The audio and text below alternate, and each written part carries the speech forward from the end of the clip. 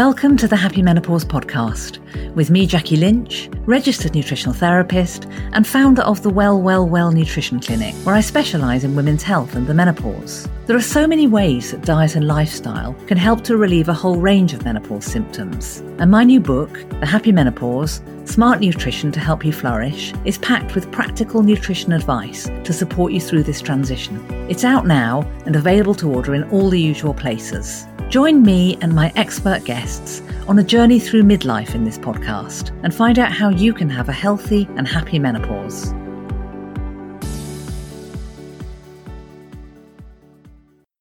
Ageing is something that inevitably starts to preoccupy us in midlife because we all want to be as fit and well as possible as we grow older. And let's be honest, we'd like to keep looking good too. As my latest guest, Susan Saunders, remarks, we all know people who are ageing at different rates. Once you get to midlife, everyone starts to age in a very different way. A small part of this is genetic, but a lot of it is down to lifestyle.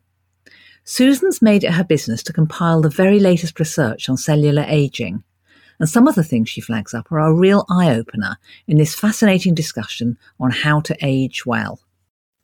But first, I'd like to give a shout out to my sponsor Silk, who make it possible for me to produce this podcast. Their wonderful product can transform your intimate life. Because one of the midlife symptoms we don't often talk about is vaginal dryness. It can be a real problem during the perimenopause and the menopause, causing itching, discomfort and painful sex. So I'd like to say a big thank you to them, not just for supporting this podcast, but for offering a gentle and natural solution for women with vaginal dryness. Silk's plant-based formula is made in New Zealand with kiwi vine gum extract, which is a natural lubricant. It's water-based and pH-friendly, so that it gently soothes vaginal dryness and irritation, helping you rediscover your love life. It's available at all chemists and off the shelf in larger Boots stores. Visit Silk, sylk.co.uk to order your free sample. And so on to today's episode. Susan Saunders is a TV producer, author and health coach. She spent the last decade researching how to live a longer, healthier and happier life, and truly believes that we can change the way we age. The fruits of this research led her to co-authoring the Age Well Project, a brilliant book on the science of aging. And she just published her new book, The Age Well Plan, which is full of simple strategies to apply this science in our everyday lives and help us all to age well. So let's hear what she's got to say. Welcome to the Happy Menopause, Susan. Thank you so much for having me, Jackie. I'm really, really excited to be here and to chat with you. Well, I'm thrilled that you're here because, age well, we all want to know a lot more about that. So I've got tons of questions for you and I can't wait to get going.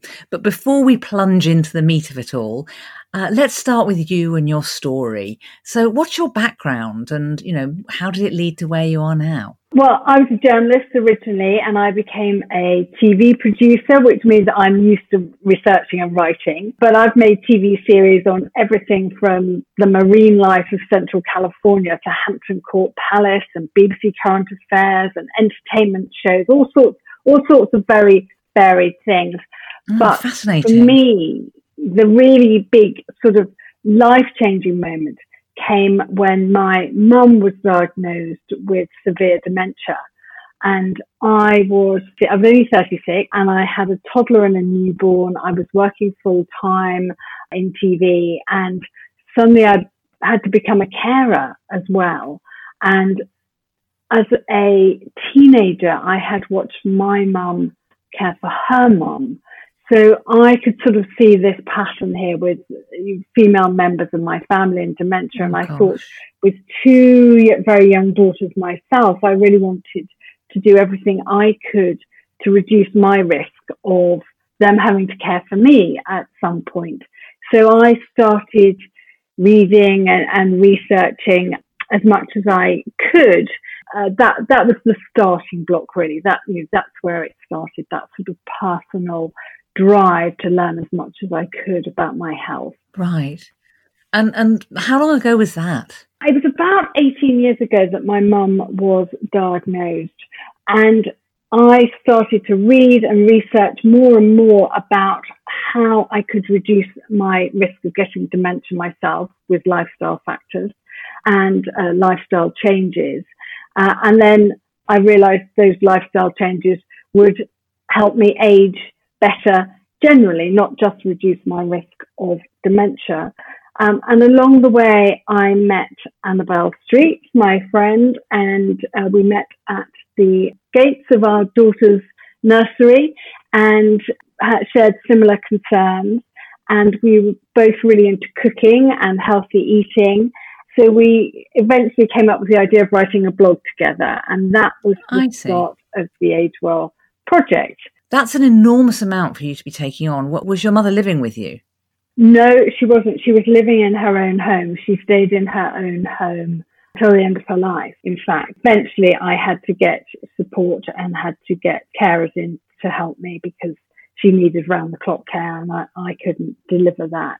But I still had to sort of manage all that and visit and do all the admin and all the organising. And oh, listen, that's an enormous amount. I know all about that.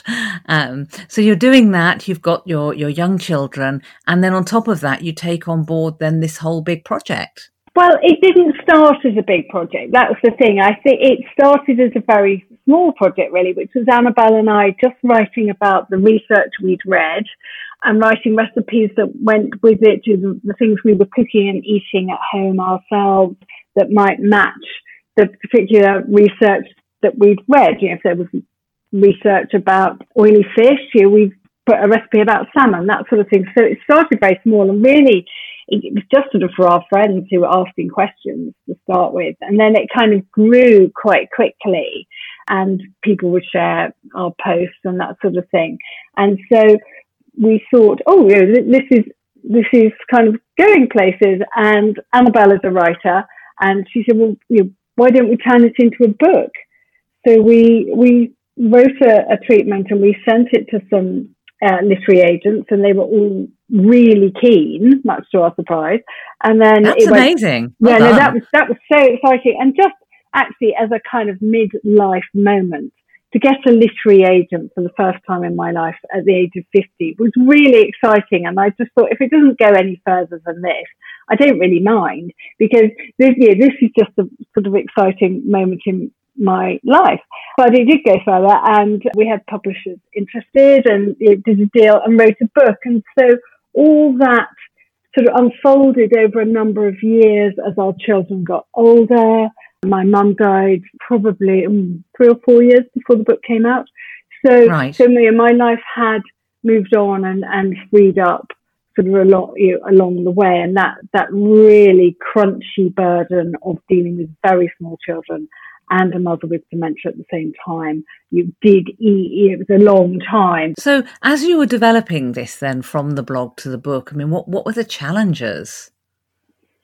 I think the challenges were to be absolutely rigorous about the science, because in a blog, you're not writing lots of references. People don't challenge you in the same way on the research, and a blog is a very personal way of writing, whereas a book needs to be more structured and a little more formal. In the blog, we could write about our families and different things. The book had to be obviously a bit more sensible, and we had to create a structure which is quite different to writing a blog every week, which is just like a mini essay. Well, as you know, you've done it lots of times. Yes. You have to kind of create that whole kind of structure and arc and sort of break down your sections and chapters and make the whole thing an enjoyable read. And how were you juggling that with your day job? My day job as a TV producer is very demanding, but it's not all the time.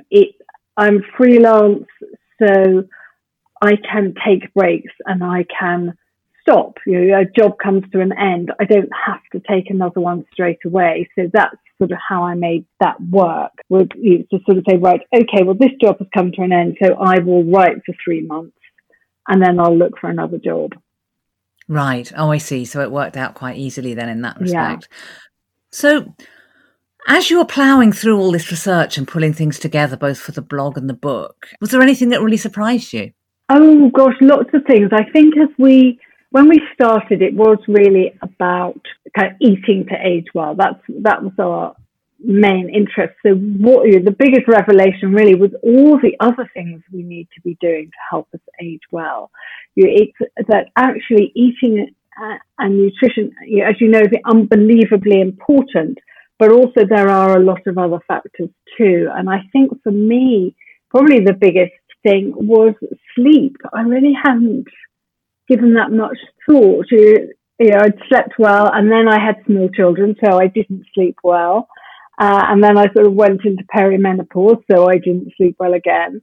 And I hadn't really thought about the work I needed to be doing to make sure I was getting enough sleep and what it was doing particularly to my brain in terms of aging if I wasn't getting enough sleep.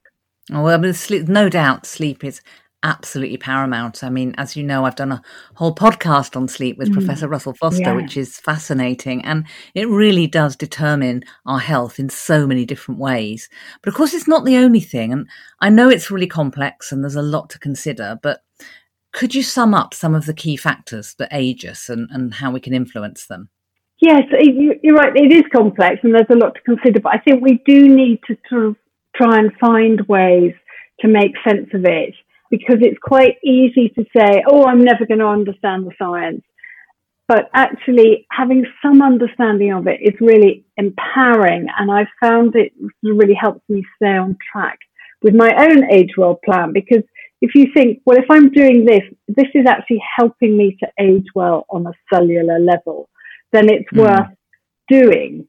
And I suppose essentially we're aging from the outside in and the inside out, and those two factors work together in terms of how we age at a cellular level. There are all the outside factors we know about, smoking, bad diet, stress, lack of sleep, as we were saying, pollution, loneliness, all those things that contribute to the process of cellular aging and what's happening on the inside, because the grey hair and the wrinkles we feel on the outside is actually being replicated. That process is being replicated in every cell in our bodies. Our DNA becomes damaged and unstable as we get older.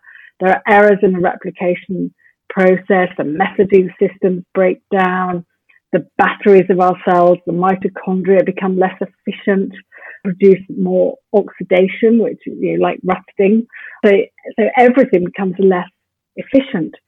But what is so good is that we can improve all these hallmarks of aging with quite simple lifestyle changes. So are you saying we could reverse things if things were going in the wrong direction? It's a bit simplistic to say, turn back the clock. But I think we can certainly slow the process. It's a natural process, but yes, we can certainly slow the process. And we all know people who are aging at different rates. Once you get past, or once you get to midlife, really, everybody starts to age in a very different way. And so, a small part of that is genetic, maybe 20% or so, but a lot of it is down to lifestyle. Talk to us about telomeres, because you talk about that in your book. So telomeres, I love talking about telomeres.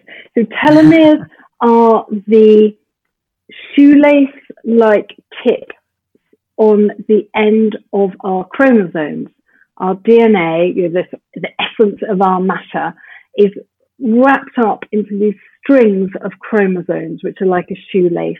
And if you imagine on a shoelace, there's a tip which stops it fraying. Well, that's what a telomere does. And it sits on the end of a chromosome and it stops our DNA fraying and becoming damaged. And what's so fascinating about telomeres is that we are as old as our telomeres are long. The longer and stronger they are, the better we're aging. So we can do things which help keep them long and strong. And simple things, again, exercise, healthy diet, meditation.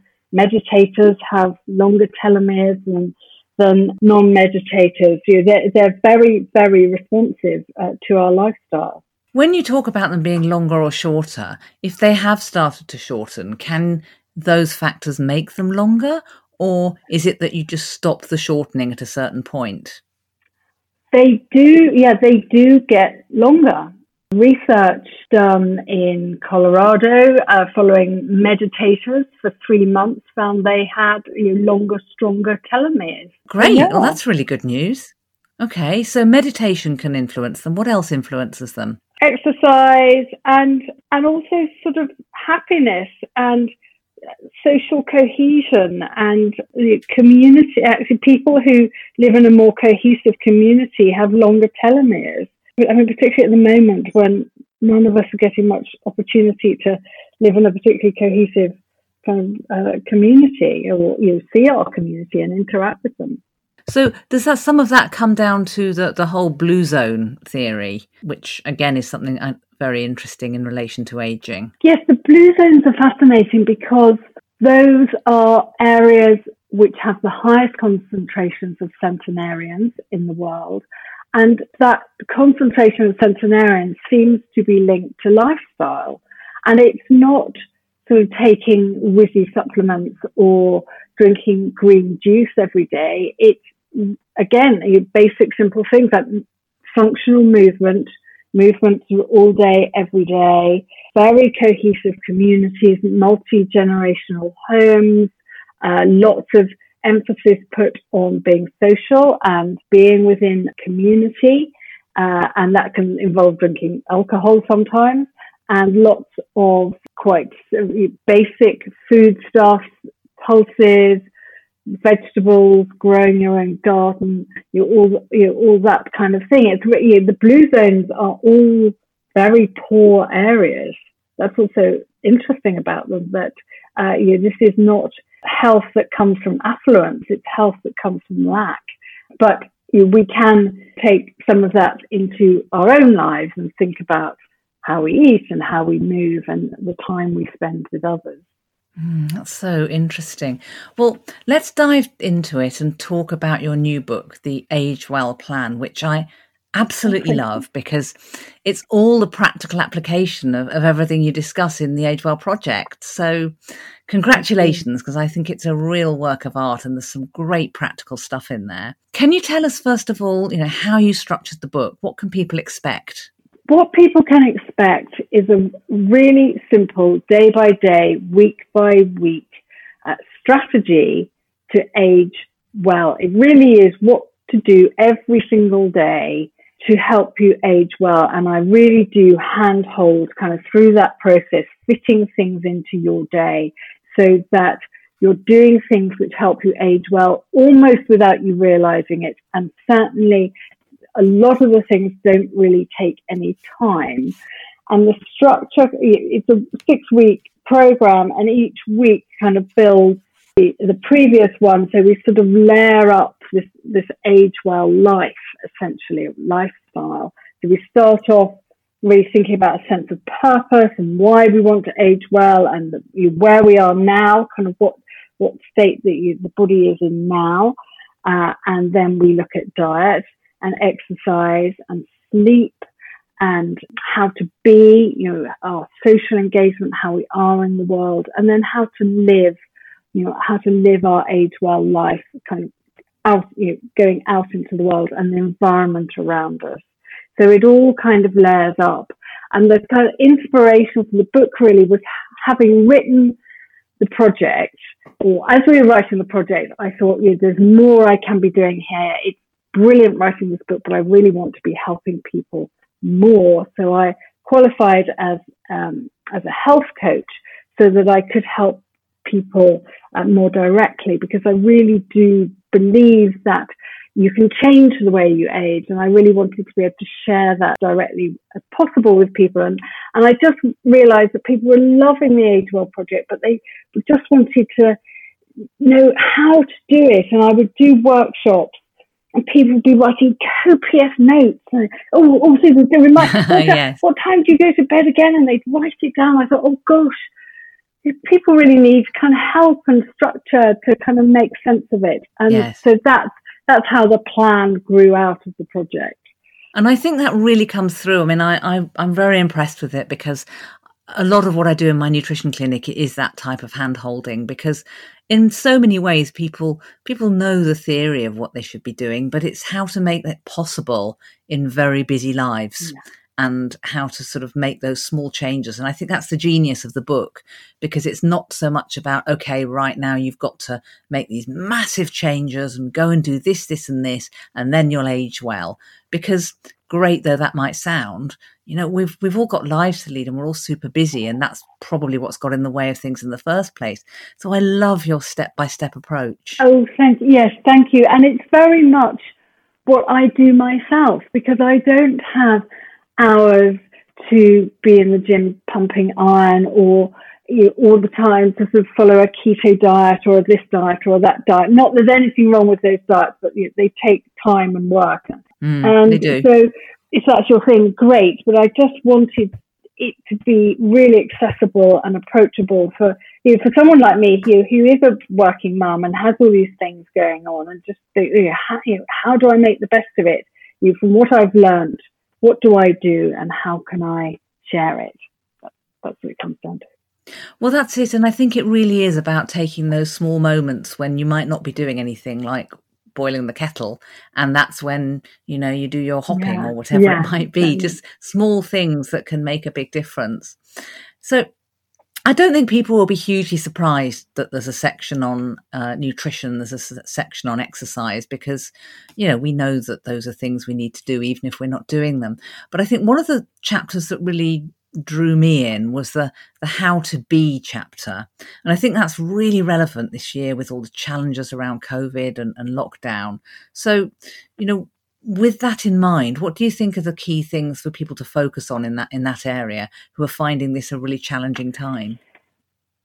I think what's really key is not to worry about, not to worry too much, but not to worry about kind of the latest thing. We're very consumer driven, and it's very easy to kind of think, oh, I need this gadget or that thing or that supplement or whatever, but actually sort of taking a step back from that and just thinking about how we feel about our lives, how we stimulate our minds, how we interact with others. I think that the mental elements of getting older are as important as the physical, if not more so. And particularly at the moment, as you say, that is really difficult. So I think it's things like finding ways to engage with friends. In the book, I talk about a friend a day. You're contacting a friend a day or seeing a friend a day, and we can't see people necessarily, but we can make contact. We can make use of technology. I don't obviously recommend people spend hours on screens all the time, but actually we can make use of technology to contact people, to find ways of engagement. And if that's difficult, finding something new each day or every few days, and that can be as simple as walking a different route. If you're taking a daily walk, make sure you vary it every day and make it a savouring walk, which is just a really lovely idea, which is simply that you savour what you see and you look for 3 things that make you smile, like a cute dog or some really nice flowers in a garden or an interestingly decorated house, and take a moment to think about why you like it. And that sort of locks the gratitude into the brain, and it's just a really easy thing to do. That's a great idea, because I know that the 3 grateful things at the end of the day is quite a common strategy that people use. But I rather like that idea as you go out for a walk, because I think we've slightly got into the habit of going out for the walk because we know we need to go out for the walk, but not actually savouring the walk as we do it and getting all the things out of the walk that are so important, because it's about a lot more than exercise. There's some very interesting research about the impact of walking in nature on stress levels. And anyone who's a regular listener to this podcast will know that I am always banging on about stress being the enemy of the menopause. And of course, it's certainly the enemy of aging as well. Oh, gosh, yes. Yes, absolutely. Yes, I think a walk can be so many things, because it can be de-stressing, particularly if you're in nature. Again, in the book I mentioned, see a tree in daylight is sort of one of my mantras, because actually just, we don't have to go and sort of walk in some wild forest like the Japanese who love forest bathing. You just actually seeing a tree, getting the daylight, getting fresh air, and seeing anything of interest really on your walk, and reminding yourself why you like it. It has a huge impact. So yes, it's more than just like, oh, I must go for a walk and marching around, because I think that's probably not very de-stressing actually. No, I don't think so. So tell me, Susan, do you practice what you preach? What's the biggest or most surprising thing that you've changed if you look back at the pre-age well Susan?